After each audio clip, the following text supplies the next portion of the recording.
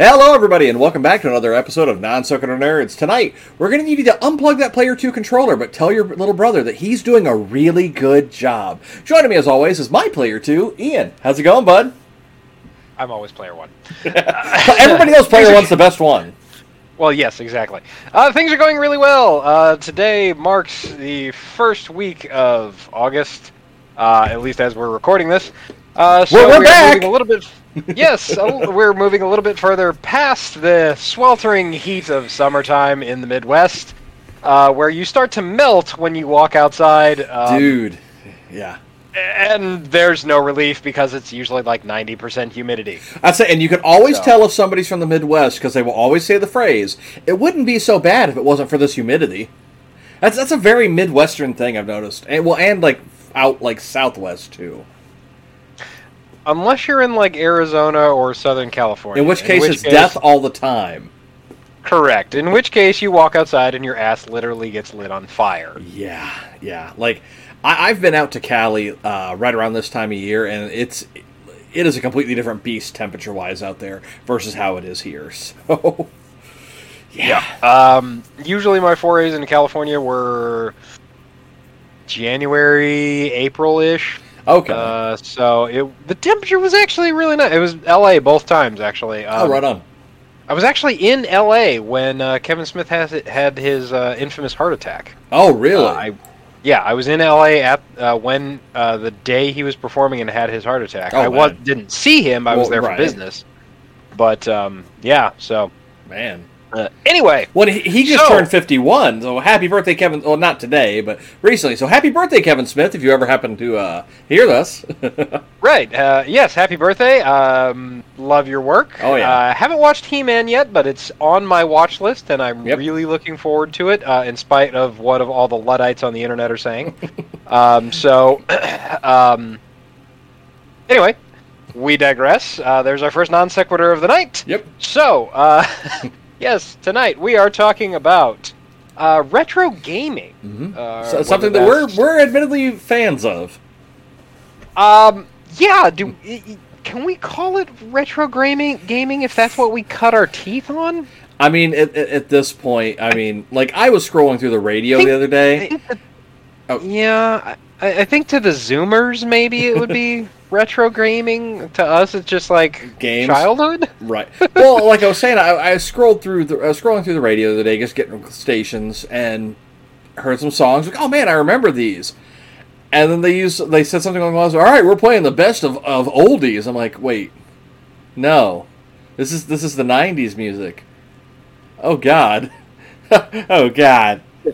U95 classic rock, and they're starting to play the Spin Doctors. Oh. You're getting awfully close there. Right. Yeah, so, retro gaming. So we're kind of talking about the old school stuff. The stuff that Tim and I grew up on, we cut our teeth on. My cousin lovingly babysat me on. I'm pretty sure I've told you this story, but if not, then I'll share it with you. I got into gaming when I was like, well, I'm going to pull out an old man phrase and say knee-high to a grasshopper. And my cousin used to babysit me, and he's about 10 years older than I am. Yeah. His mechanism for babysitting was he had an original Nintendo Entertainment System, or Famicom, as it was known in Japan. Yep. And I watched him play it one time, like he was playing the original Mario game, and he's like, "Hey, you want to play this?" So he handed me the controller, showed me how to do it, and then promptly went and took a nap for 3 hours. You're not dead. When he woke up, I was still playing Mario, and I was actually really good at it. Nice. That was that's a story that he and I love to just kind of to share with people when we're in groups, because it's funny. Right. But yeah, so retro gaming. What was your first game system? The first game system that I remember having in our house was an Atari 2600, but I was really little. Like, I remember having it. I don't really remember playing it though. The first one that I remember playing was actually my uncle used to live right down the road from my mom. And I would ride my bike down there to go play Duck Hunt and Mario on that combo cartridge. Usually it was Duck Hunt between the two. Nice. Yeah, I mean, my family really didn't have game systems until like I'm the oldest kid. You're the youngest, aren't you? Yeah. Yeah. So I'm the oldest kid in my family, and we really didn't have game systems until like, I basically begged my parents and got a Nintendo, like a classic, original, American released Nintendo Entertainment System. So not the Famicom, right? Nintendo Entertainment System. The NES. I'll say you gonna make it tonight. No, I'm not. Which is actually over in my closet right now in a bag with a bunch of games.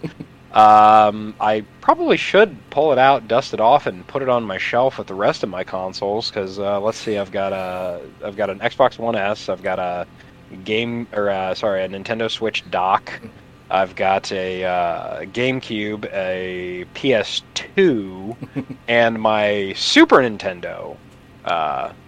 Actual like full size Super Nintendo. Yeah, nice. That are all sitting in my bedroom, pretty much right behind me. Actually, Let's see. All sitting in the bedroom right behind me, hooked up to the. Well, they're not hooked up, but they're lovingly on display on the TV stand. I have on the TV in here in my office. I have an original Xbox, a backwards compatible PS3. I'm kind of happy about that one. An original Nintendo, and one of my 2 Dreamcasts. Did you ever get a hold of one of those Dreamcasts with like the special? Was it the Ethernet adapter or the modem that you were looking for? I got a hold of the Ethernet adapter. Ironically, like whenever I go to like garage sales or whatnot, which these days are few and far in between, sadly, I always look to see like if they've got any old games, see if there's like any odds and ends ones. Hashtag thanks COVID. Right. Like any odds and ends games like that I can add to my collection, or like a gem that somebody has, they don't really know what it's worth. I pick it up for cheap. Cool, I have it now. Right. Somebody had a bunch of Dreamcast games in a Dreamcast, and I'm like, oh, okay, well, I'll pick up these 2 games. And I looked at the system. I'm like, I already have a Dreamcast. I'm like, oh, what are the odds that this thing has an Ethernet cable on it? Turned it around, it had the Ethernet hookup. And Tim promptly shat himself. Yeah, because those things, like on eBay, at like secondhand markets, they're expensive. The guy had $10 on it, and it was the system, 2 controllers, and a memory card, and then of course all your cables took it up. And I'm like, all right, so I kind of pick it up, don't really say anything, and grab a couple games. Like it was like $40. Dude's like, oh, you're buying all my Dreamcast stuff? I said, there's a couple games over there. He says, well, I'll tell you what, I haven't touched that thing in years. I'm not even sure if it still works. You grab all the games that are over there with it, and I'll sell you the whole thing for $20. Okay. So, meanwhile, Tim is sweating in anticipation, going, please. Yeah. And I can happily say the Dreamcast worked. I did have to adjust the laser eye on it, which was kind of a problem with those, but that's a simple fix. The Ethernet adapter works perfectly. All the games work perfectly. The memory card works perfectly if you have it plugged into a controller. I've put different batteries in it. It will not work as a standalone VMU. I'm not sure why. But if you have it plugged in, it works as a memory card. So I have an extra memory card. So nice. Yep. Yeah, I think again I had the original NES. I've got a truck ton of games. I've got the light gun for the Nintendo, which does not work on modern TVs. Correct. For those of you that didn't know, also when you had the older tube television type things, one of the fun tricks for Duck Hunt was you took the light gun and you shoved it literally right up next to the screen, like touching the screen, and pulled the trigger, and it would register the entire screen as the blast radius. Yep. So you could insta-win Duck Hunt. Yeah. Which was fantastic. Yep. Yeah, so I have that, and I have actually, I'm pretty sure it's still in there, but I had it when I was growing up, and it should still be within that bundle of stuff. Game Genie. Do you remember those? Oh, man. I remember who I was talking to the other day, but that got brought up, and like cheat codes. Like it used to be, like some games, well, a lot of games, had push-button cheat codes. Like, yeah, I think the most famous one being the Konami code. Yep. So, yeah, I mean, push button cheat. I mean, there's games that even relatively recently that had cheat codes. I was actually talking to my brother's friend this past weekend. Yeah. Morrowind had push button cheat codes. I've forgotten about that, but like it's not as. Oh, go ahead. Yeah, you did a button combination. Like you went to the start menu, you did a button combination, and you exited, and it would you had to do 3 different combinations, but it would give you unlimited health, unlimited mana, and unlimited stamina. But it wasn't like it would never go down. It would just deplete and then instantly like like it would go down and then instantly pop back up. Not bad. Not bad. If you fought something strong enough, it could kill you. Right. If it hit you hard enough and fast enough, but. Yeah.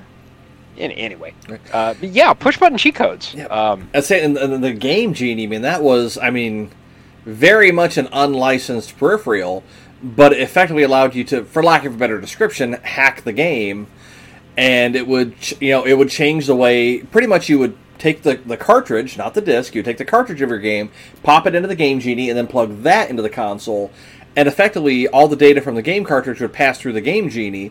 And it would change the way that that certain data values were read by the system. So the system may think, oh, I'm not supposed to take down their HP when it gets hit, or I'm supposed to not take away money when they buy something from the shop in the game. But it seems like stuff like that nowadays is relegated to like paid DLC. Paid DLC or mods, whether they're mods, sanctions, whether they're sanctioned or unsanctioned mods. Yep.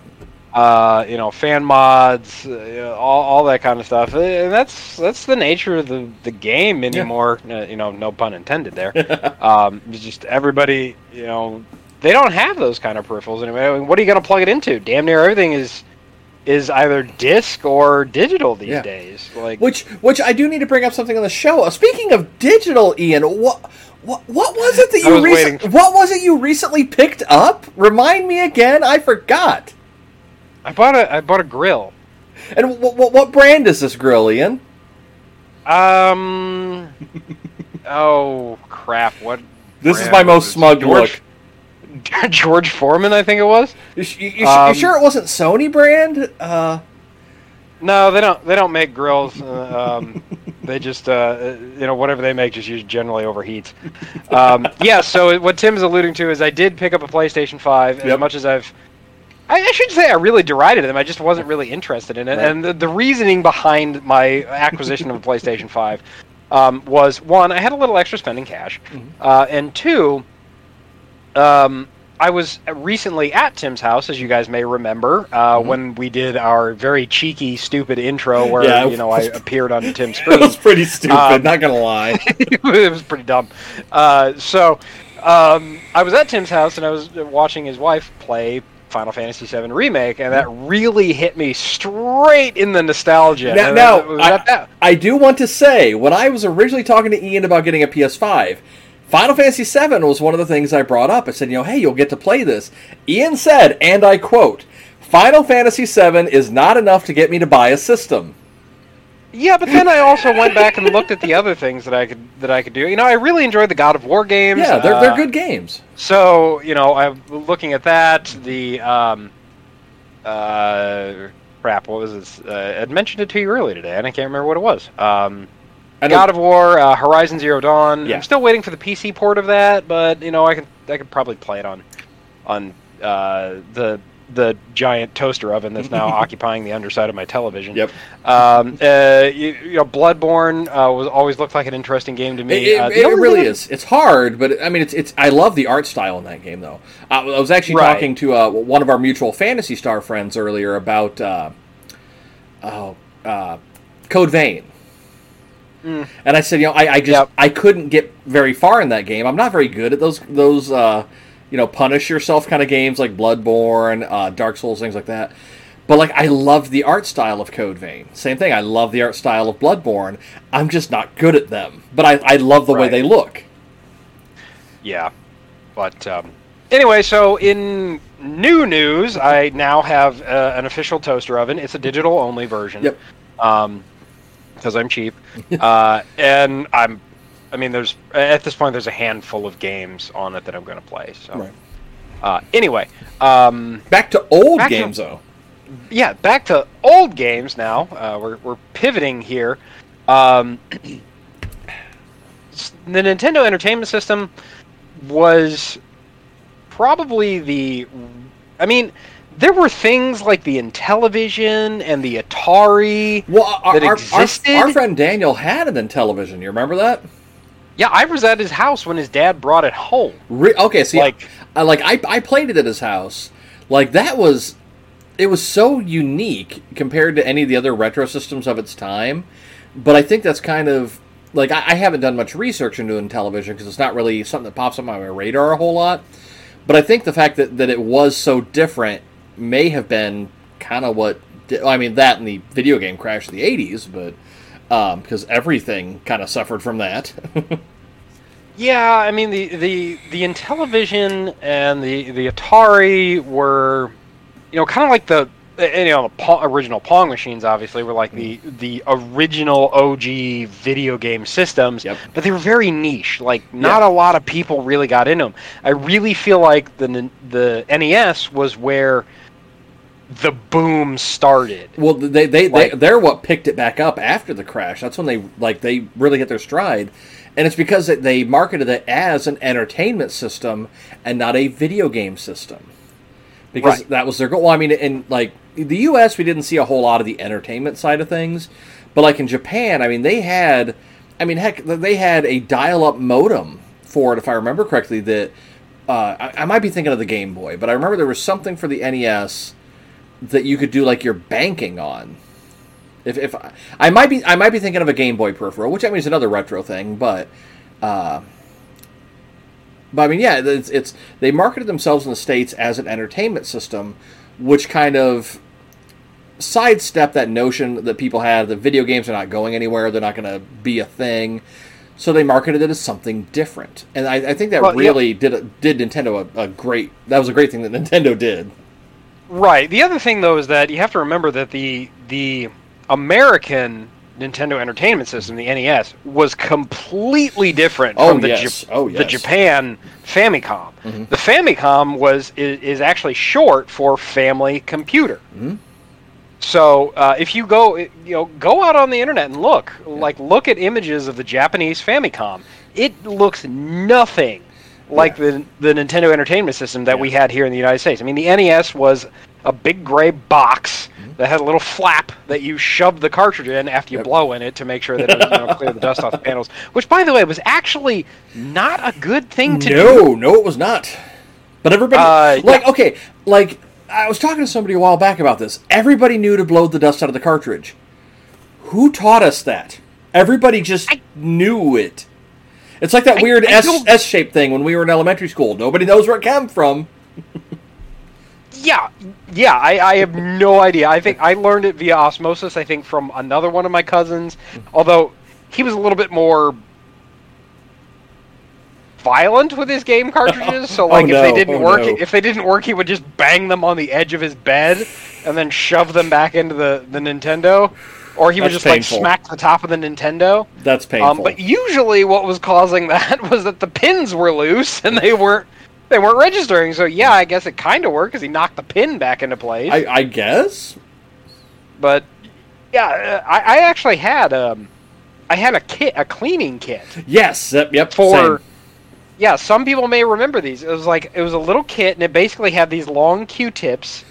Like these soft Q-tips and a bottle of cleaning solution, and you put a couple of drops on the Q-tip, and then you wiped it on both sides of the pins. Yep. And then there was this little thing that you shoved in there that it would clean them and dry them. Yep. And then you put the game back in. I don't know. That might be still in the box, the bag of crap that I have in the back. Right. I actually probably really should go look and see what's in there. Right. But I mean, I've got probably 30 NES games in that bag. You've got a Power Glove in there somewhere, don't you? Oh man. No, I never had the Power Glove, and I never had the Track Mat. Which was basically Dance Dance Revolution 20 years ahead of time. Mainly for the track and field game was the big one that used it. Yep. Yeah, it was the track event. Like, you literally stood there and ran on a mat. Yep. Like, it looked like crap. What's that game that it looked like a twister board. Yeah, kinda did. Yeah, it looked like a twister board. Like, you just roll this thing out and you plugged it into the Nintendo and then you ran on it. Yep. Now we have the Ring Fit, which is basically the same thing, right? Just sans the mat. And more accurate. True. But yeah, the NES had a lot of really weird peripherals because, like, from where it was so big, like, everybody was making stuff for it. I mean, even unlicensed stuff. Like, there's countless like third-party light guns that, like, some of them looked like guns, some of them, like some of them looked like real guns. Some of them obviously, looked more like the NES Zapper, which you could tell was a toy. Gosh, what else? I mean, the Power Glove that we alluded to. Game Genies, the mats, just all kind of, like Rob the Robot. That was actually an actual Nintendo thing. One of my buddies has a fully functioning Rob. That, like, I have seen them, but I've never actually seen one in person until then. And I'm like, do you mind can you show me how it works? He's like, yeah, no problem. So he set everything up, and it's a very rudimentary toy, but it was a cool way to interact with your game and a toy, which is kind of, looking at, going to the future there, really ahead of its time as far as, interacting real world stuff with a virtual game, So it was neat. It was neat. I don't necessarily think Nintendo has always revolutionized the industry, but they've perfected concepts. Yes. If you look back, you had one of these, the PlayStation 2 iToy. That was so much fun when it came out, though. It didn't work most of the time. Well, if you had perfect lighting, it worked pretty good. But that's the problem, is you had to have perfect lighting. Dude, getting my grandma to play on that thing, though, that was a blast. Well, yeah, but my point was, like, the iToy was kind of like that first in the, like the being able to detect what you're doing. And then Xbox had the Kinect, which worked better, but it never really caught on. Yeah. As far as, like, and when it didn't work, it failed horribly. Oh yeah, I remember when the first time I got the first time I got one on the 360, because it didn't have one on the OG Xbox. Yep. It was the 360. Like, they touted, motion controlling your menus, and it was like, squeeze your hand to, like, close the app, or blow up your fingers to open an app. You can swipe or whatever, and, like, I'm pretty sure every idiot with an Xbox Kinect was sitting there, like, going like this, and nothing was happening. Yeah. And you're just getting more and more frustrated, and you're like, all right, fine, I'm just using the controller. I mean, yeah. I wound up using the Kinect for a voice controller. That's what I ended up doing with mine. Like, I had a few Kinect games, and I know we're kind of jumping ahead a few generations, console-wise. But, I had a few games for it, but at the end of the day, it turned into a thing to turn on my Xbox if I couldn't find the controller right away. Right, exactly. And nowadays, I can actually control my Xbox with my Google Home. Yeah, I was going to say, like, any smart connected device you can turn on your Xbox with. Yep. Like, I could literally sit here and tell my Google to I got to make sure it didn't just pick me up. Okay. Tell it to turn on my Xbox, and it would do it. Right. So, we've obviously come a long way. Yeah. But, yeah, Nintendo kind of perfected those, these kind of innovations. They took they took motion controls and made it a thing. Right. They built a whole console around it. Right. Not only they built a whole console around it, but they like made it perfect, with the exception of accidentally yeeting your controller into your television or the wall. Or the wall. But I mean, they kind of fixed that with the wrist strap things. Right. No, all that they fixed was if you didn't use a wrist strap, you couldn't sue them. Well, I mean that they fixed it. Yeah. Yes. Point being is, though, they've done revolutionary things, and where I'm going with that, though, is jumping back to the '80s generation, the Game Boy. Yeah. Oh my god. Handheld a handheld computer entertainment device. It had less memory than the clamshells that I'm wearing on my head. In all actuality, yeah. But it was a handheld portable gaming device. Yeah. For anybody that had a Nintendo, like they were like, oh yeah, this is really cool, but I got to go on a road trip with my parents to Rhode Island or BFE nowhere, which is where Tim and I grew up. So yeah. But point being is like you go anywhere as a kid and you're like, oh, I miss my Nintendo. I mean, nowadays my kids are like, oh, I miss my tablet. Right.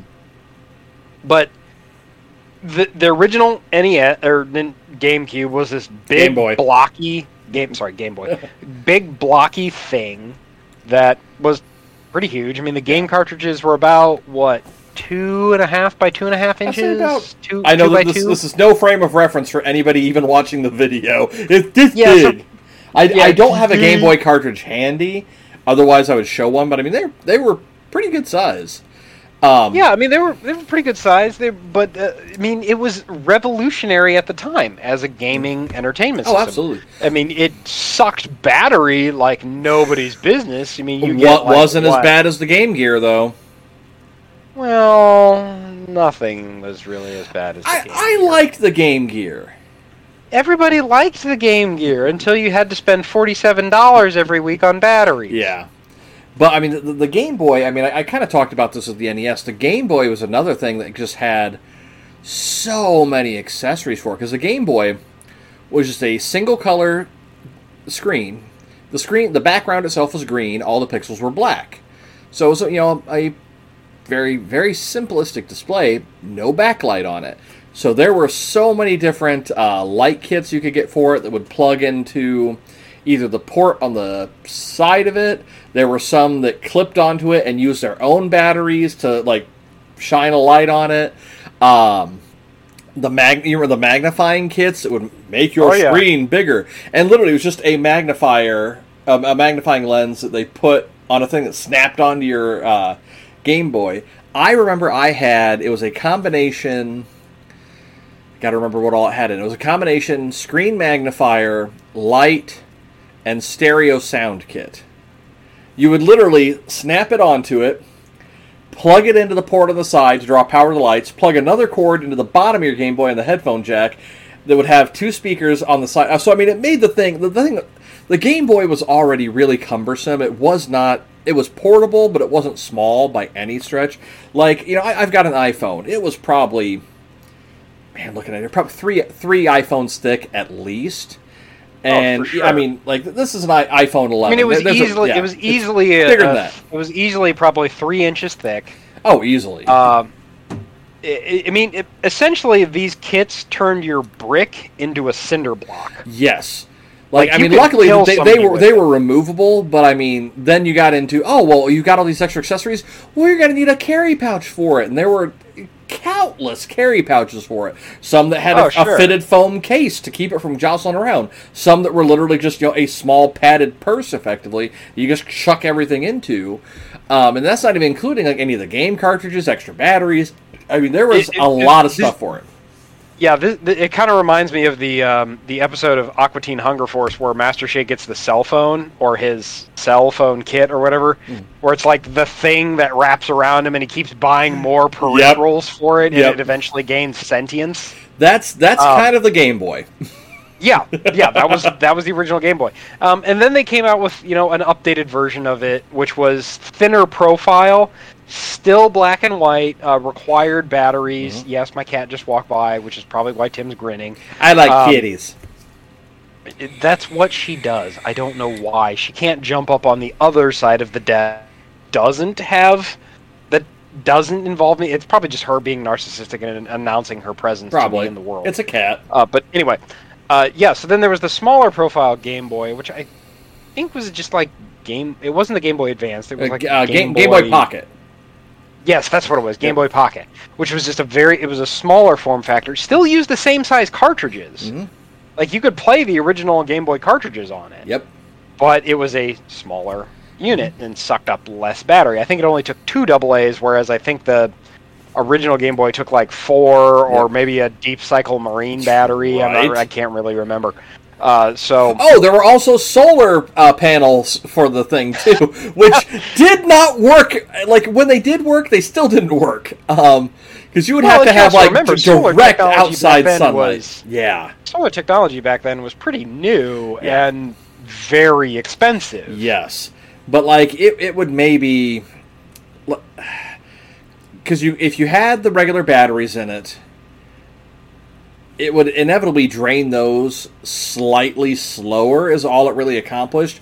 You could a lot of companies touted those things as being able to play your Game Boy without batteries. No, like you could get it to turn on and then it would immediately turn off. Yeah. But if you had batteries in it, it would like give you like maybe like a 2% life increase on them, which whoop-de-doo for the $100 you spent on a solar panel. But I remember I didn't have an original Game Boy. My first Game Boy was actually the Game Boy Color. No, I had a Game Boy Pocket. I take that back. I had a Game Boy Pocket, and then I got the Game Boy Color like shortly after it came out. We were doing some fundraiser at school, and if you sold so many whatevers, one of the prizes was a Game Boy Pocket. Well, I remember was it the pizzas? It was either pizzas or candy. I don't remember what it was. I think it was the pizza one. Yeah. Yeah, we come from BFE nowhere, folks. Like we had to do fundraisers in order to get like overalls for the Amish kids. Exactly. But I remember the Game Boy Color had just came out when we were doing that, and I had asked one of the event coordinators. I said, "Hey, there's a new Game Boy that came out. What are the odds that I could maybe get that?" And they're like, "Well, we'll have to ask and see if we can." And they talked to the company that actually did the event. And that company in some areas was actually already they had already changed it out for the Game Boy Color instead of the Game Boy Pocket. And they're like, yeah, we can go ahead and send you one. Just make sure it goes to the right kid. So I remember when they were giving out the prizes, my class was sitting there, and they're like, all right, and let's see, the next prize, because instead of calling out like, Ian, you got this prize and giving it to you, they're like, all right, who signed up for this prize? Who signed up for this prize? And the guy that pulled it out didn't know that I had requested a Game Boy Color. Said, all right, we got a Game Boy. Who is it? And I happened to glance up and just happened to see that it was the Color. And one other kid was like, oh, me, I got one too. And I saw it, and I'm like, actually, that's a special one that I had requested. And they're like, oh, okay. And like just takes it out of that other kid's hands and hands it to me.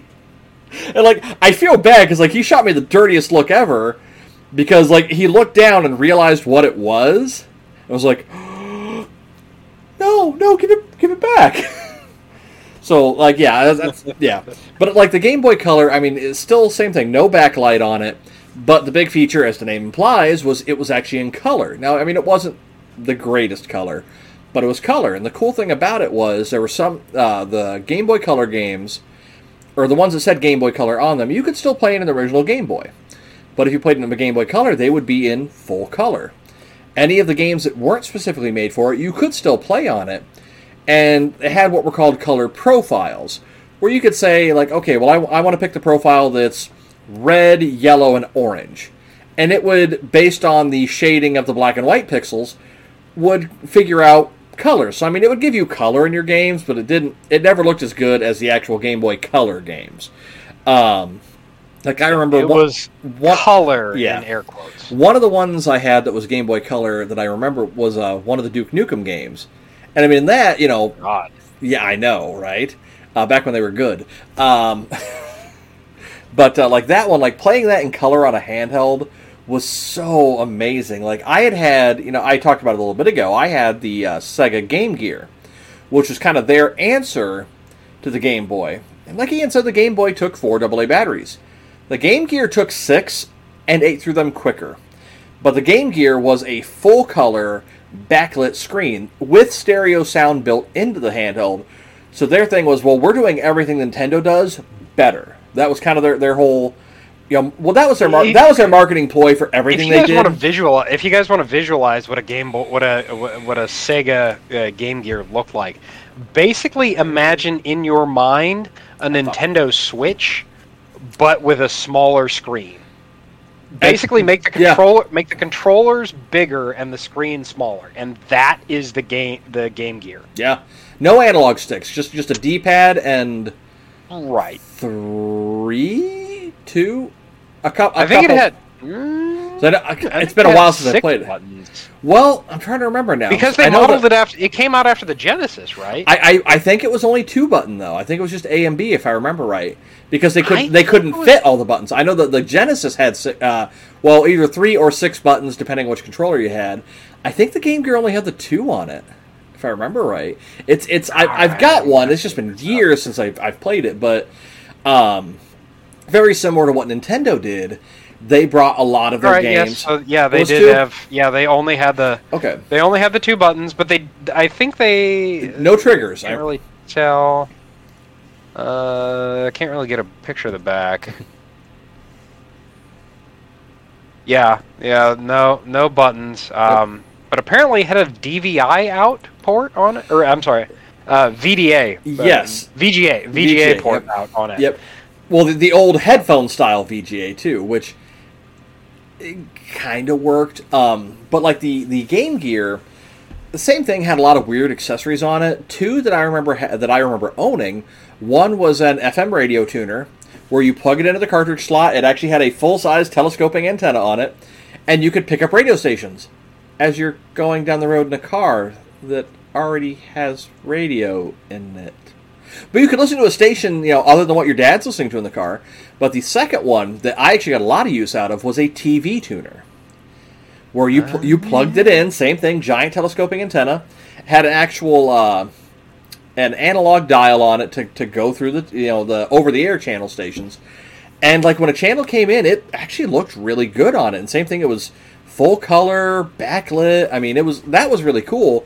Only problem was if you're driving down the road, you're constantly having to move the antenna as you're going down the road around corners and whatnot to get a better picture. But I would even like at home be like laying in my bed watching TV on that. Like I thought that was so cool. It's a portable TV, which back in the day, portable TVs were they were pretty pricey.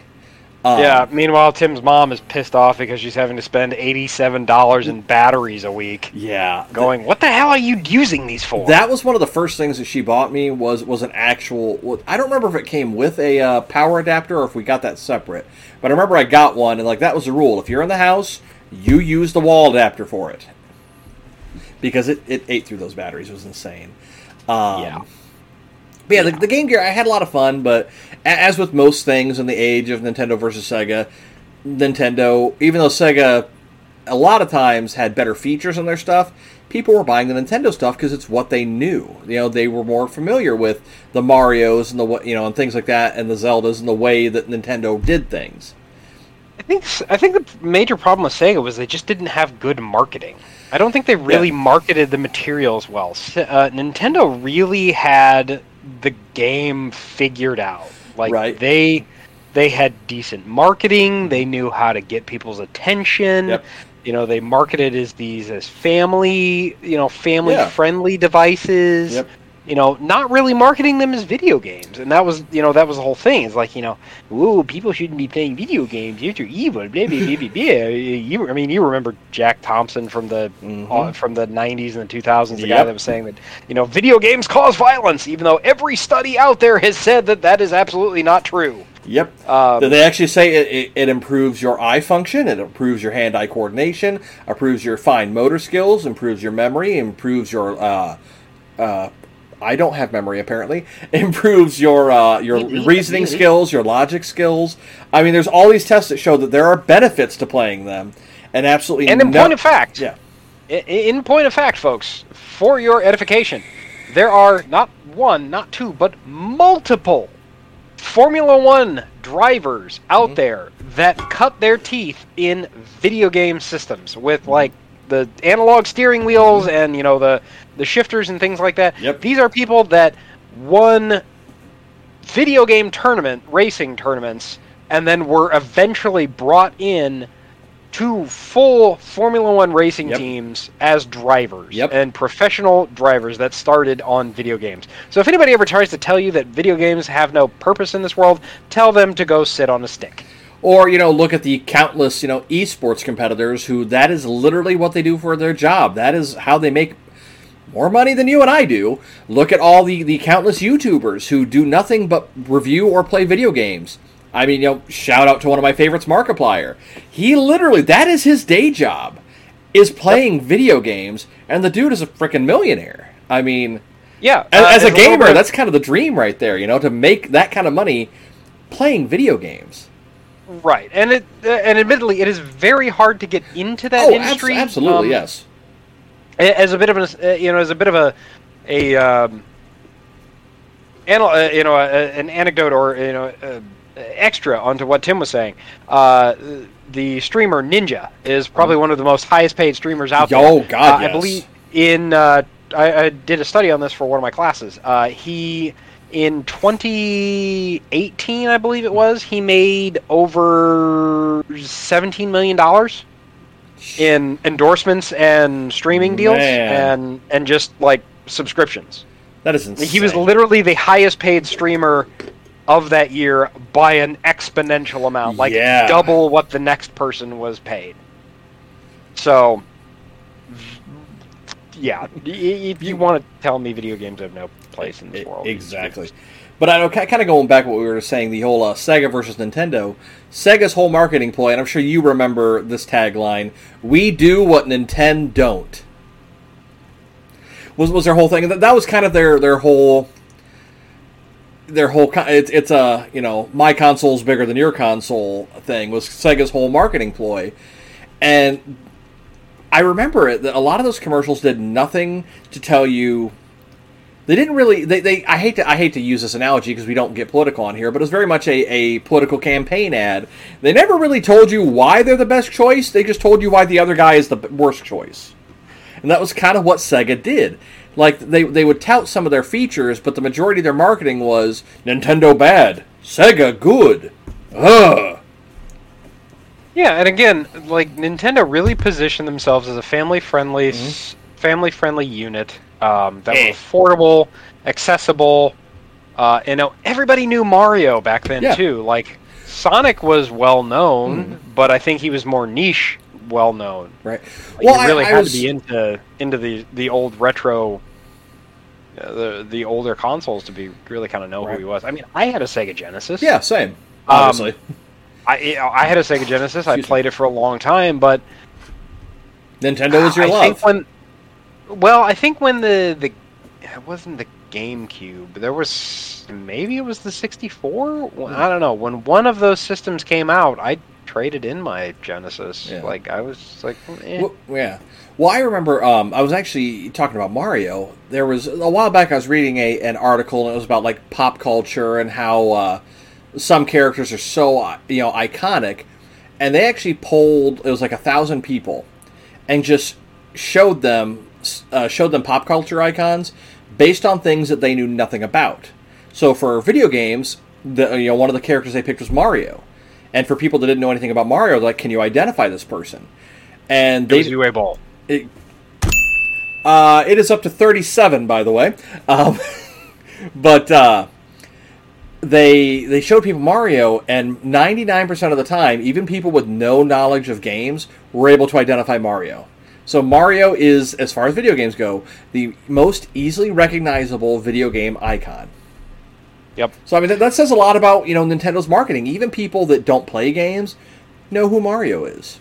Well, I mean, if you look at where Mario is now, like in today's world, golfing, playing tennis, being a doctor, video games, TV shows, movies, Lego sets. Your son has. When I say movies, I'm talking about like animated movies. I'd say animated like directed. We're not going to talk about that movie, are we? No, we're not. Good. No, I don't have enough liquor in me to talk about that movie. Lego sets, toys. Yep. Paraphernalia. Yeah, plushies, bedding, clothing, personal inner thigh massager. I mean, you can find Mario anywhere. Right. Exactly. It's me. I'm a baddie power. Anyway, so Mario Brothers the movie, Mario Brothers the sheets. Right, exactly. And for those of you that don't know, actually, once Mario found a voice, an actual voice. It has been the same gentleman who has voiced Mario, Luigi, Waluigi, and Wario since they have all been voiced. He actually does all four of those characters. Very nice gentleman. I think you met him in a con. It was actually at a work conference that I went to. Charles Martinet. Oh, that's right. Yes, very, very, very delightful gentleman. Yeah. So, this show is educational, folks. Let your kids watch it. We do not endorse children watching this show. Yes. Please notice the ratings tags on the episodes. Yeah. They're all set to mature by default. Correct. I mean, retro. Yeah. So I mean, we've really only talked about like the Nintendo and the Game Boy, but like there was so much out from back then that like we haven't even touched on. Like we talked about the Genesis, and the Genesis was cool. Like it was awesome. It was like a 16-bit system that competed really well with the Super Nintendo. Yeah, the Super Nintendo was a 16-bit system, which for those of you who don't know, the 16-bit system was twice the horsepower as the Nintendo Entertainment System, which was only 8-bit. Well, and the Sega Master System, which was lesser known. I mean, the Sega in the States didn't really hit their stride until the Genesis. I only know two people personally, that owned Master Systems, if that tells you anything. But I know countless that owned a Genesis. Oh yeah. Well, do you remember the little peripheral for the Genesis that was like right at the twilight hours of that system, the 32X? Yes, I remember buying 4 of them, and not a single one of them worked. I was very disappointed in that. But I guess so. For those of you who don't know what it was a peripheral that you stuck in the cartridge slot on top of the Genesis, and then you stuck your game on top of that, and it was supposed to double you from 16-bit to 32-bit. I think there was 5 or less games. There was like a Sonic. There was like a Sonic 32-bit game that was supposed to use it, but it was a very unreliable. Thing. Yeah. So, like, it was a neat idea, but it was pretty much they were trying to get the last little bit of Genesis sales out before they went on to their next system, and they did that by, effectively, I don't want to say lying, but by effectively promising next-gen quality on your current-gen console, which, I mean, even to today, that doesn't always work. I mean, with like cloud gaming now, I guess you could get it to work, but like back in those days, that was really unheard of. Right. But yeah, the 32X that was a thing. But I remember something very similar to that, the Sonic and Knuckles game, where there was. Oh yeah, I know which one you're talking. Yep. I know what you're talking about. Yeah. There was originally Sonic 1, 2, and 3, but then there was also a 4th game called Sonic and Knuckles, which had a cool feature on it. The top of the cartridge actually flipped up. And, like, it was its own standalone game, but if you popped in Sonic 3 into it, as an example, you could actually play as Knuckles in Sonic 3. Because, like, Knuckles was a character in Sonic 3, but you couldn't play as him. This would allow you to play, like, Knuckles' story. And then Sonic and Knuckles was its own, you could play it as a standalone game. But if you've ever, any of you that have seen the meme of Sonic and Knuckles and Knuckles and Knuckles and Knuckles and Knuckles and Knuckles, stems from the fact that you could technically take a Sonic and Knuckles cartridge, put it into your Genesis, stack another Sonic and Knuckles cartridge into that, another one into that, another one into that, and literally make a tower of Sonic and Knuckles and Knuckles and Knuckles and Knuckles and Knuckles. It didn't do anything. You were still playing Sonic and Knuckles, because it was literally passing the first cartridge through the second cartridge, through the third cartridge, through the fourth, etc.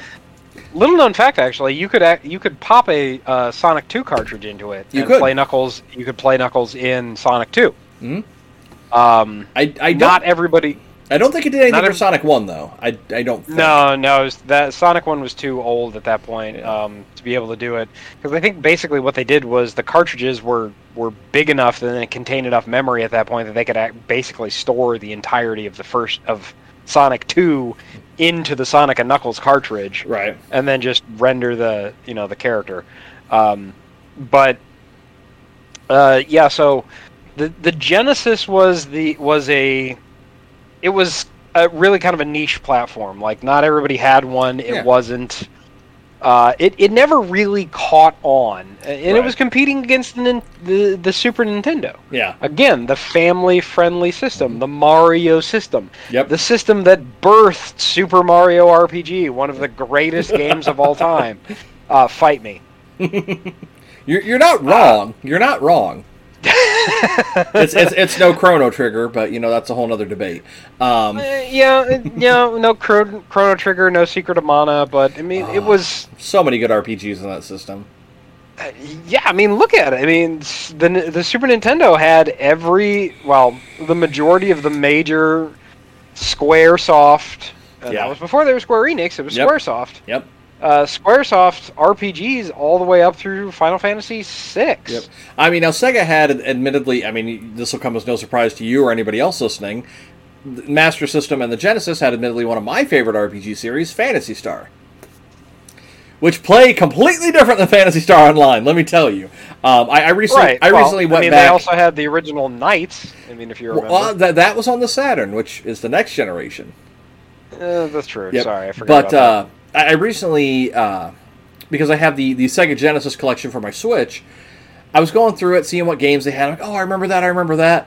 I never got to play the original Phantasy Star games, and I'm like, they're on there. Yeah, those are some old school RPGs. Let me tell you.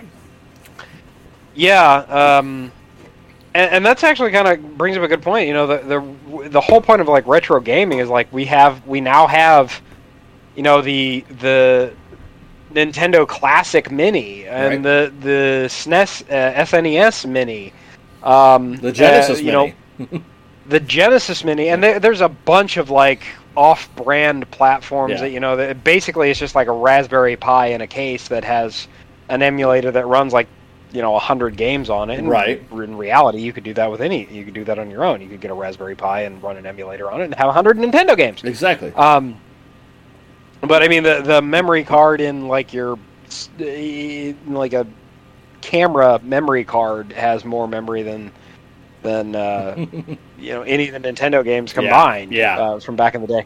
But we have these classic systems. These re-releases, these retro platforms. I have a Super Nintendo Classic. It's 6 inches by 4 inches and has an HDMI plug on it. Yeah. I've got the NES Mini, the SNES Mini, and the Genesis Mini. I managed to get all three. Nice. Yep. Well, let's not forget, there was also the PlayStation Mini. I have that too. Giant flaming turd. Because it had no games that anybody actually wanted on it. Like the only one, like Final Fantasy VII, okay, but a lot of people already have that on literally everything because that's what it's available for now. Switch, pretty sure it was on GameCube, PlayStation, anything, really. Yeah. PSN, it's on the PlayStation Store. Steam, my phone. I'm pretty sure it's on Xbox Game Pass. I think so, yeah. Like, you can't walk through a gaming platform without tripping over the OG Final Fantasy VII. Yep. But, I mean, the one that it did have on there, it had some of the original Persona games, which I was never able to get a hold of, like a physical copy here. So it was nice getting to actually play those. I've played all the recent ones, but I think Persona 3 was the first one that I played on the PS2. I hadn't played any of the prior ones, so, I mean, it did give me the option, or the ability to play those. Would I buy, if it came out again today, knowing what's on it again, would I buy it a second time? Probably not. But it is a fun little thing to have in my collection. I mean, it's sitting up in my bedroom. I honestly don't think it's even plugged in. Mostly because I think I needed the HDMI cord for something else.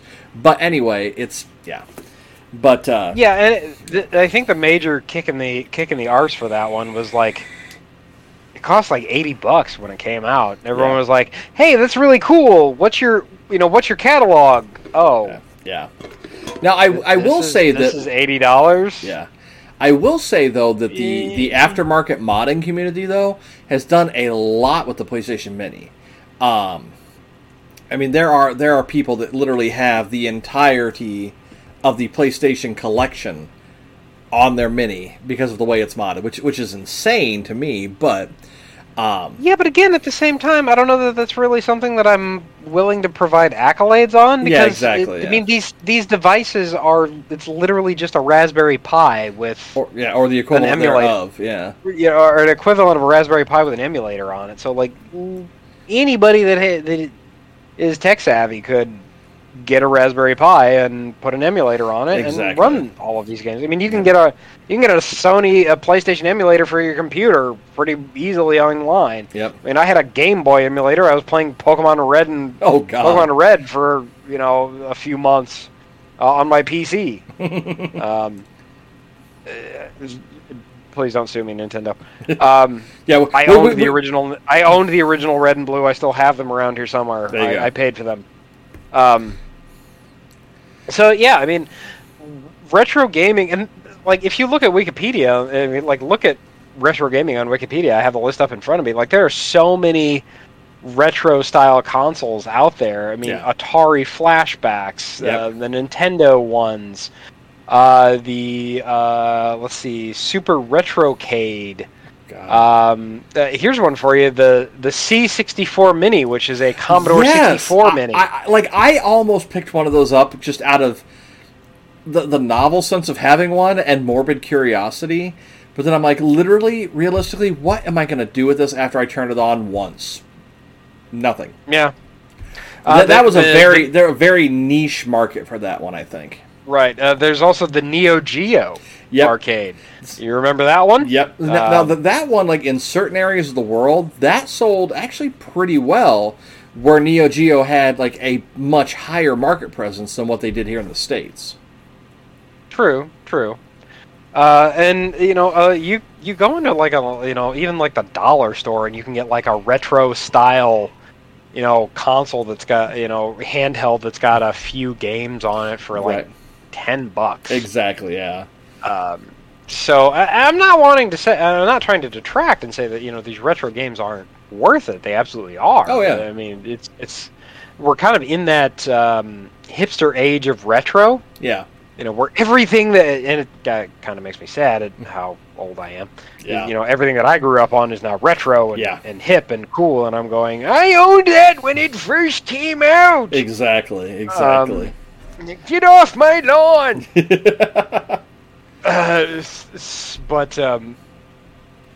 Yeah. So like the retro games of the past, and we still haven't even really touched on the original PlayStation. Yeah. Like. I mean, that was like when jumping forward from like the Super Nintendo Genesis era to the next one up. I mean, we had the Nintendo 64, we had Sony's first entry in the PlayStation 1 or PlayStation at the time, and we had the sadly ill-fated Sega Saturn, which I never did. I own a Saturn. I think it really all comes down to just like Sega's piss poor marketing. Yeah. Like. I mean, because it could have been a competitor to Sony. Oh, absolutely. To the PlayStation or the PlayStation, and even its next generation, the Dreamcast. Like they could have been competitors. They didn't have games. Like they had games, but it was always like usually first party games or somebody that they some dude they paid to develop them from their minivan, right, or something like that. It just didn't have well known properties. And it just wasn't marketed very well. Well, you mentioned the Dreamcast. One of the things that really killed the Dreamcast, when it came out, it was also a CD-based system. They used a proprietary format for how data was stored on these discs. And the whole purpose of it was to deter piracy. The problem was the format that they used actually made it easier to pirate those games. And by the time they started figuring out how to get to circumvent that piracy, there were more pirated copies of Dreamcast games out in the wild than there were new games being put onto this new format. So, I mean, Sega sadly just had to cut their losses on it. Literally, I won't get into the specifics of it. If you have a computer with a CD burner, you are already qualified to make Dreamcast games. That's all I'll say on it. I'm not going to get into piracy, but just to express how easy it was. Yeah. But I mean, like, the Dreamcast... Computers have CD drives nowadays? Yeah, I know, right? I actually have an external CD drive just to make physical hard copy backups of stuff. So, because flash drives, I mean, there's probably 20 in my office here. Now, ask me if I can find them. Like, there's I pretty much use cloud storage for everything anymore. It's see, maybe I don't know if it's just because I'm a couple years older than you. Like, I don't entirely trust cloud storage. You're not even a full year older than me. You shush. But like, you're 360 days older than me. I am. Like, okay, I have my flash drive here, which I don't know if Ian, if you can see that. This is the I can see it. Flash drive from the collector's edition of StarCraft 2. It is I almost dropped it. It is James Rayner's ID tag, and like the front of it actually lights up when you plug it in. It's neat, but that one I keep on my desk just because I have all my like cool little knickknacks. But anyway, the Dreamcast. Give a dog a bone. Exactly, the Dreamcast. I mean, you and I have talked about this before. The Dreamcast is, for me, it always holds a special place for me just because it was so unique. I think I'm the only one of our friends group that actually owned a Dreamcast, so it was. For me, it was kind of a point of pride that, you know, I've got this thing that nobody else that I know like, I can't even remember anybody even at school that I wasn't friends with that I knew had one. I remember I was always like a single system kind of household. Like, we just I didn't have more than one game system available and like plugged in at a time. So it was, you know, Nintendo, Super Nintendo, Nintendo 64. Right. PlayStation 2, I think. Yeah. Like, I never owned a PS1. Right. I had a PS2 because that was like the big hot system of the day. Yeah, like, I mean, when the PS2 came out, like, it shut everybody else down. I mean, Sony, like, the PS1 was good. It was unique because it was one of the first consoles to go and use discs instead of cartridges, which data storage wise held just an insane amount more data than a cartridge could. Nintendo, for that same generation, on the Nintendo 64, went with cartridges. And famously, this era is when Nintendo and Squaresoft had their big falling out. Because Final Fantasy VII was originally going to be an N64 game. But the scope of game that they wanted to make would not physically fit on Nintendo's cartridges. And they begged and pleaded with Nintendo, like, look, all the other competitors, they're going to discs. That's the way things are going to be going. And Nintendo just shut it down every step of the way. So Square said, cool, we'll see you later. And that's how we got Final Fantasy on the PlayStation 1. And for years, Final Fantasies were PlayStation exclusives. And even to this day, even though, with the exception of the 7 remake, the Final Fantasy games are, you know, multi-platform games, but they typically still show a little bit more love to Sony. Like, maybe the frame rate might be better, or there'll be extra features in it, or exclusive content, or timed content.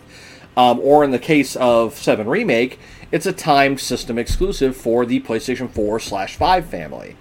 Right. So they still haven't announced a release date for any other consoles, even for the original 7 Remake, thinking about it.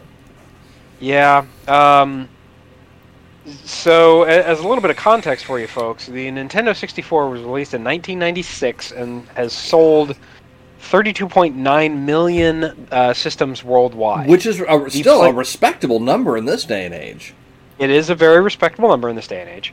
The PlayStation 2 was released in 2000, which was 4 years later, and has since sold over 155 million units. Yeah. Take that into perspective. They have sold more than 5 times as many units 4 years later as the Nintendo 64. Yeah. Now, granted, let's see, where was the GameCube? The GameCube came out in 2001, so a year after the PlayStation 2, and still only sold 21 million units, which is 10 million units less than the Nintendo 64. Yeah. See, I figured that the GameCube would have sold more than the N64 did. I think the problem was just they took baby steps into things. Like, they went discs, but they went mini discs. Yeah. And you couldn't really do anything with the mini discs. Yeah. And maybe it was a protection thing where they were trying to be like, with mini discs, people can't pirate our shit. I don't know. No, you still could.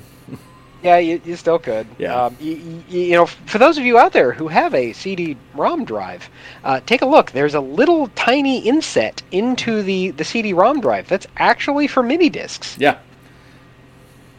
I actually had some computer hardware that had mini discs for the install drivers. Oh my gosh! Yeah. I think I might actually even have the mini discs still in my bucket. I was going to say, it was usually for like hardware for your computer, it would have the drivers on it. Because they didn't need to waste money on a full-size disc for like a 50 meg file. They could just put it on a mini disc, which it's smaller, so it's cheaper.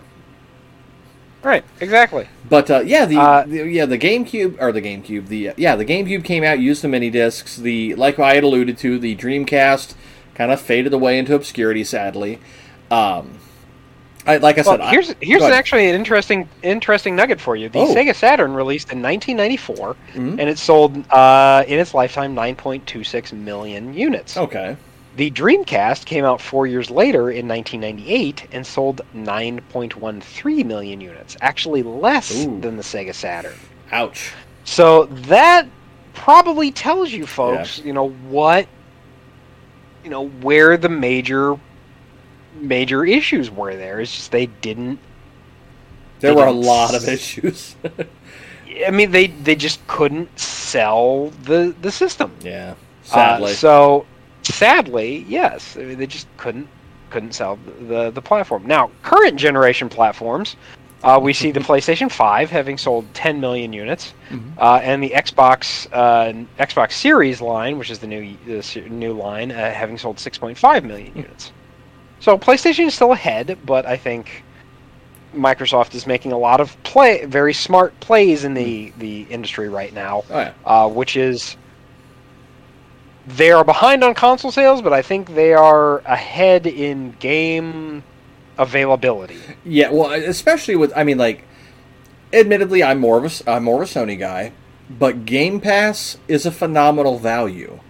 I mean, the fact that, just recently, the new Halo game, Halo Infinite, had its first multiplayer.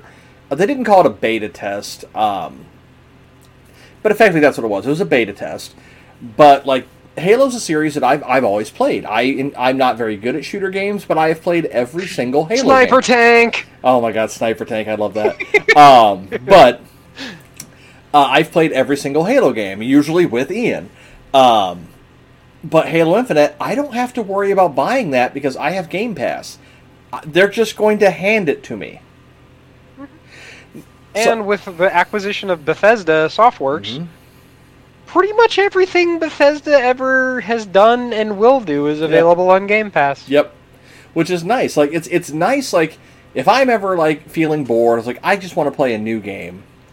I can just literally boot up my Xbox, scroll through the list of available games, download 5 of them, play one of them, and I don't have to pay a penny for them. So even if it's a game that I end up not liking, I mean, yes, I'm paying for the Game Pass subscription. I get that, but I'm not paying retail price for a game that I might not like. If it's one that I never play, I'm literally out no money because there's thousands of other games that I could play as well. So I mean, I have more than gotten my money's worth out of Game Pass. Just the first month alone I had it, I added up based on, because I was at GameStop at the time, I went in and even looked at our used prices at the time and added up every game that I had downloaded that I had played at least an hour of. And I had more than paid for Game Pass for, I think I figured it out to be 5 years of Game Pass from just the games that I'd only played an hour or more of. I mean, some of those games I played to completion. So, I mean, I have definitely gotten my value out of it. I mean, now I know Sony has PlayStation Now, which is their kind of answer to Game Pass, but it's all streaming, which is great and all, but I haven't looked at it in a while. Maybe their selection has gotten better, but I know a lot of the games I play on my PlayStation are first-party games anyway, which I'm more apt to go out and buy anyway. So it's Yeah, when with the purchase of my new George Foreman, I got it as a bundle deal, and I got a year of PlayStation Access or PlayStation Now or whatever PlayStation Network, whatever the PlayStation Plus. Yep. Yeah, PlayStation Plus service included with it, and I was getting it set up earlier today, and I went and I was like, oh, cool, PlayStation Now, I can see, I can grab a couple of, see what kind of games they have. So I loaded it up and scrolling through, scroll. This doesn't scroll anymore. This is it? Yeah. There's 30, not even 30 games. There's 24 games. Yeah. okay. Now, I will say that, like, the PlayStation Plus subscription, I mean, that's what allows you to play, multiplayer games online. It's a big thing. But you also get a selection of games every month. I will say that, like, they do have a pretty good selection of games they give you on there. Usually, like, I think it's like 3 or 4 games you get every month. I'll maybe download one of those, but that one was worth my time. Like, bang for your buck, Game Pass is a better value. And as a Sony guy, I'll admit it, Game Pass is a better value. Yeah. Anyway, getting back to retro games. Yep. Since we have non sequitured yet again. Yeah,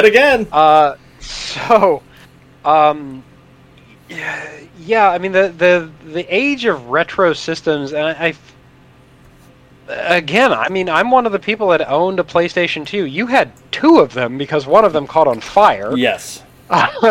Literally shooting smoke out of the front of it, almost killing Tim. I still love that story. It's a fantastic story. Now, I don't remember. Did you buy... You had the regular format PlayStation 2. Mm-hmm. Was the second one you bought, was that the PlayStation 2 Mini, or was that a full-size one, and then you also owned a PlayStation Mini? I never actually owned one of the PS2 Minis. I thought you did. I owned a PlayStation 1 Mini, but not a PS2 Mini. Somebody I knew had a Mini. A PS2 Mini. I just don't remember who it was, I guess. Right. But... yeah, that one literally blowing smoke at me. That was fun. Yeah. Well, that tells you how much mileage that device got out of Tim. Was that it ran itself literally into the ground. Yeah, so retro gaming, I don't think there's a really good place that we can draw the line in the sand, like what we consider retro anymore. I think Xbox made a fantastic move in basically going, yeah, we run on a Windows ROM, and pretty much everything that ever existed before can run on our platform. Yeah, more or less. Because literally all the backwards compatibility is it runs an emulator. Yeah. That's real. All that it is an emulator. While saying backwards compatibility, the PS2 was the first, like, generational console to do, like, as far as, not considering handhelds, was the first, like, console to do the backwards compatibility. Because, like, it was the first second generation disc console. Yeah. Like, you can't really say the Sega Saturn and the Dreamcast were generally, I mean, they were completely different systems. Yeah. Like, there is no comparing apples to apples there. It's apples to potatoes. You had talked about Microsoft and running their OS. The OS for the Dreamcast is actually designed by Microsoft. If you have a Dreamcast, look at the front of it, and it will say something about Windows CE on the front of your console. It was running a modified version of Windows, and that's kind of how Microsoft got their foot in the door for gaming. So, in a very tragic way, if it wasn't for Dreamcast, we wouldn't have gotten the original Xbox, which is why you see a lot of games that came out on the Dreamcast came out on the original Xbox. Originally, Sega's whole pitch to Microsoft was they wanted every Dreamcast game natively to be able to take the disc and put it in an original Xbox and play it, and Microsoft kind of shut that down and did a few ports of stuff, but a lot of original Dreamcast games got re-released on the Xbox after Sega stopped producing consoles. Yeah.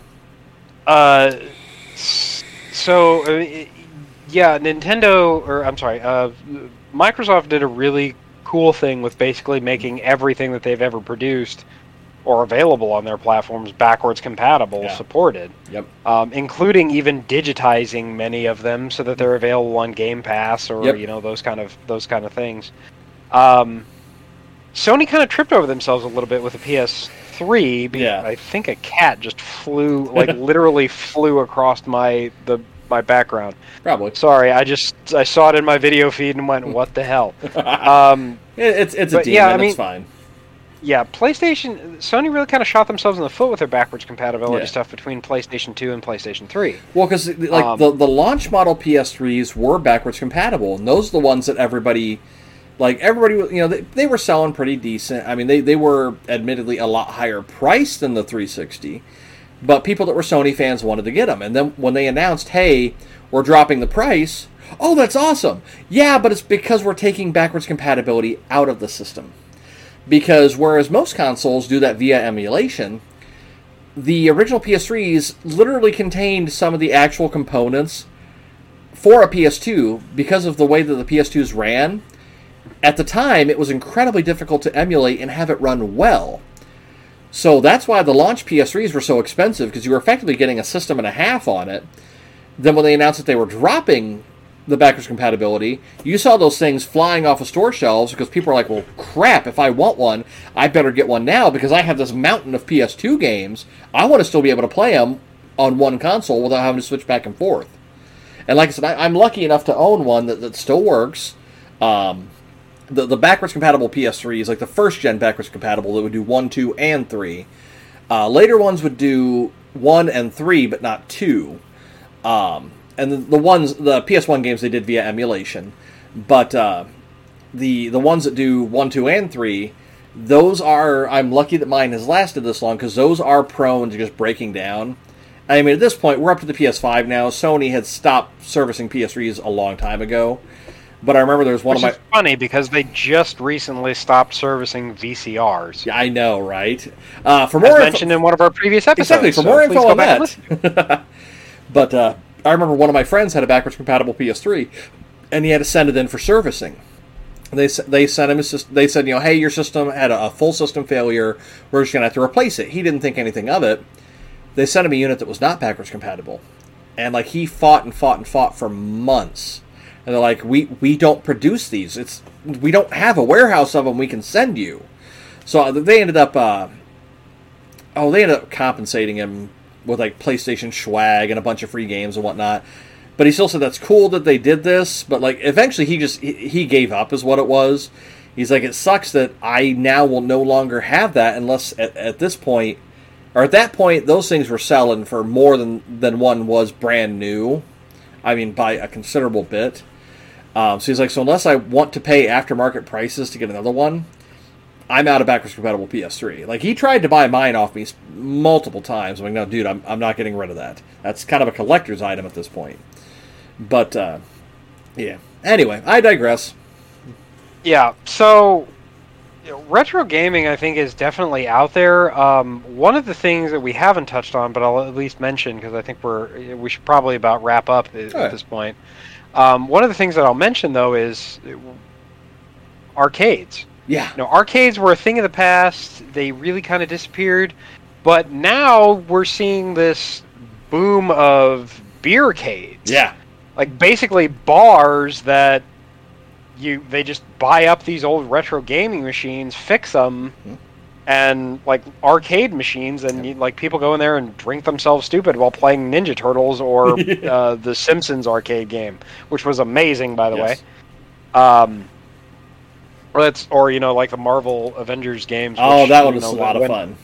It's especially fun when like there's 4 people and the Captain America player doesn't the stick doesn't work right. Yeah. So he just keeps like trying to walk in the wrong direction. Yep.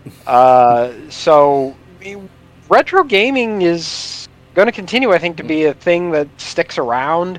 We'll continue to probably see games from back when Tim and I were growing up be considered retro. But, I don't know, I think with the advent of digitalization and digital content delivery, I don't know that some of the newer stuff is really going to be considered retro yet. Not yet. Maybe when we get into that next actual generation, like the next level of gaming, like, we've talked about this before, like full VR, full dive type technology, then the stuff that we're playing now might be considered retro. Right. So, as far as like what's out now, I think like the PS3, Xbox 360 era, for me personally, that's kind of the cutoff. Because like, Xbox One and PS4, they're still new things coming out for it. So I wouldn't consider those retro by any stretch of the imagination. But PS3, 360, That's kind of a dead genre. That's a dead generation at this point. That's kind of a stretch. Like, I don't want to call PS3 and 360 era retro because that was yesterday. But definitely, they're still graphically they still hold up relatively well. Absolutely. I mean, if you look at like some of the remakes and the remasters that are coming out that were released on those platforms, Mass Effect Legendary Edition just came out. It's been remastered. Mm-hmm. That was a 360 era. I mean, I owned it on the 360 because I haven't owned a PlayStation. I didn't previously own a PlayStation since the PlayStation 2. Yep. So, I mean, it was a 360 era game that was released. Nintendo recently released a remake or a re-release of Republic Commando. Yeah, which kind of came out of nowhere. Commando, which was an original Xbox game. Mm-hmm. I owned it on the original Xbox. Same. So that was when did the OG 2001 is when the OG Xbox came out. So that game probably came out 2002, maybe 2003. Right. So we're talking about 18 to 20-year-old game. Our retro now. So, right. I mean, I don't even know that I would consider that game retro. Right. Like it's like to you and I, it holds up really well. Like to you and I, retro is original Nintendo or Super Nintendo era. But like to our kids, like you put them in front of even a PS3 and they're like, oh wow, this looks so old. Oh God. I mean, yeah, I don't think my kids have ever... my kids have... Actually, they played my Super Nintendo Mini. Yeah. They played the original Mario Kart. And they had a lot of fun with it. I'd also forgotten that in the original Mario Kart, all of the NPCs just stay literally in the middle of the track. So it's very easy to just, like, drop banana peels, like, literally in the middle of the track and win the game that way. But anyway... I never noticed that. Yeah, no. The AI was not... good. Actually intelligent. Right. Very artificial, just not intelligent at all. They were just programmed to stay literally in the middle of the track the entire race. Oh, wow. I have to go back and play that again. Yeah.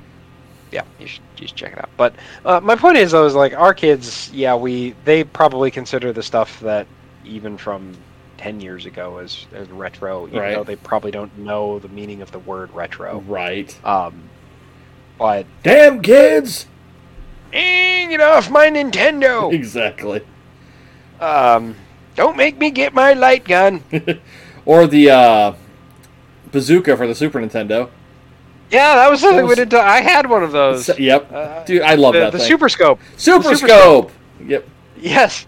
And the Super Scope actually had, like, detachable peripherals, too. Yeah. So, like, you could take the back off of it, and you could take the scope off it, and you could turn it into a handheld. Yep. Or you could, actually use it as, like, a bazooka. Yep. Put it on your shoulder and... Yep.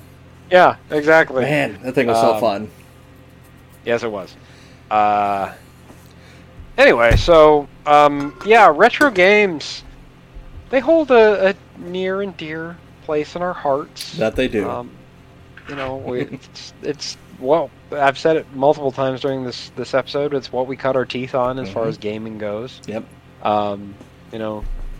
Tim had the Atari. What did you say? 2600. I'm pretty sure that's what it was. Like I said, I don't remember ever playing it, but I remember it being in the house. Yeah. So the 2600 sold 30 million units back in 1977. Wow. Was when it released. That's actually more than the original Xbox, which only sold 24 million units. Not bad, Atari. And now we've got that Atari, whatever the heck that thing is that nobody wants. Yeah. Well, you may have forgotten about this one, but the Philips CDI. You remember that thing? No, we're not talking about that thing. We are not talking about that thing. It doesn't exist. It sold less than a million units. It is an urban legend. It does not exist. Everything you've seen about it on YouTube is just that's fan-made content. Yeah. Ah, man. Now I'm kind of wondering where was the Virtual Boy in all of this? Oh God, I forgot about that migraine-inducing piece of. It literally made your eyes bleed, folks. Yeah, I'm not even kidding. The red color wasn't because of the screen; it was because of the blood over your eyes. Yes, exactly. Like it was a cool idea. but the technology of the time did not support it at all.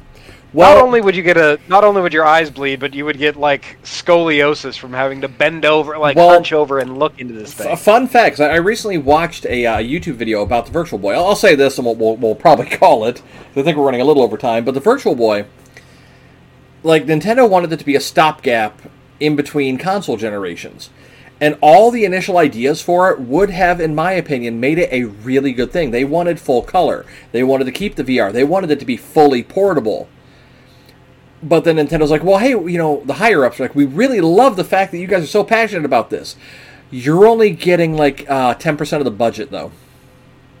Like, they got significantly cut, so they had to make those concessions of having that monocolor screen with it being portable.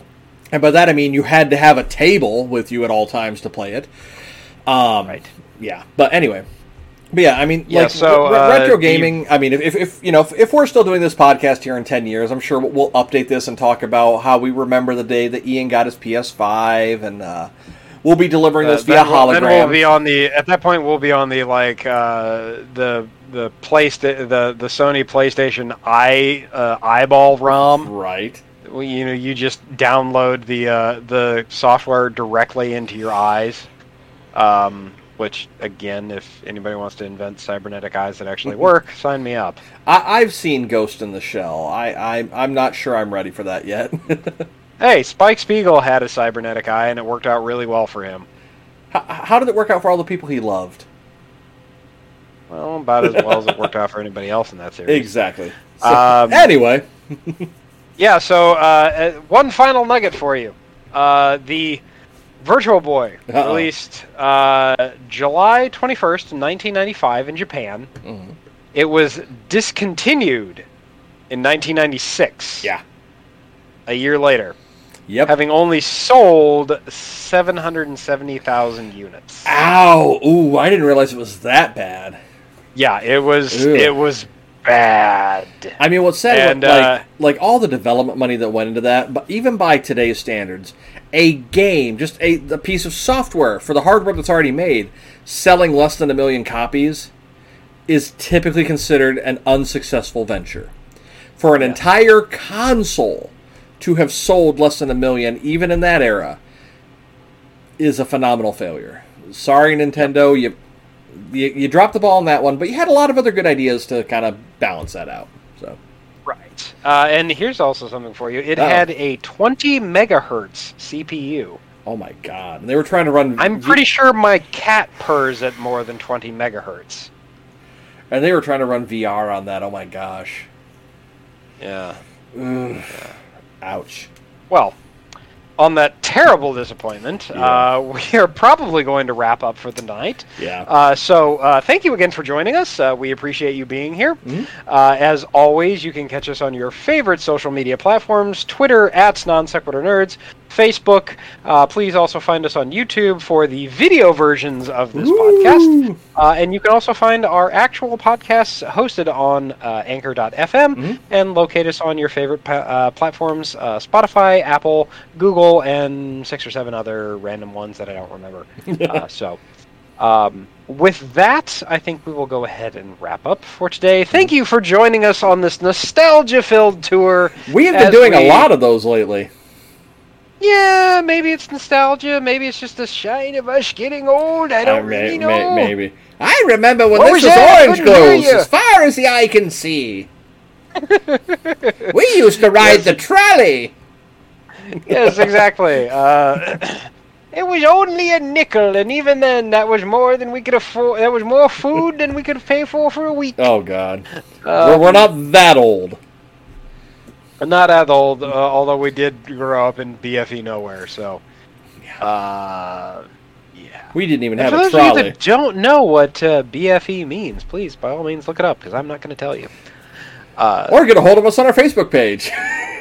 Yes, we might tell you there. So, anyway, thank you for joining us. We appreciate you, and as always, tune in next time for our next great adventure, because...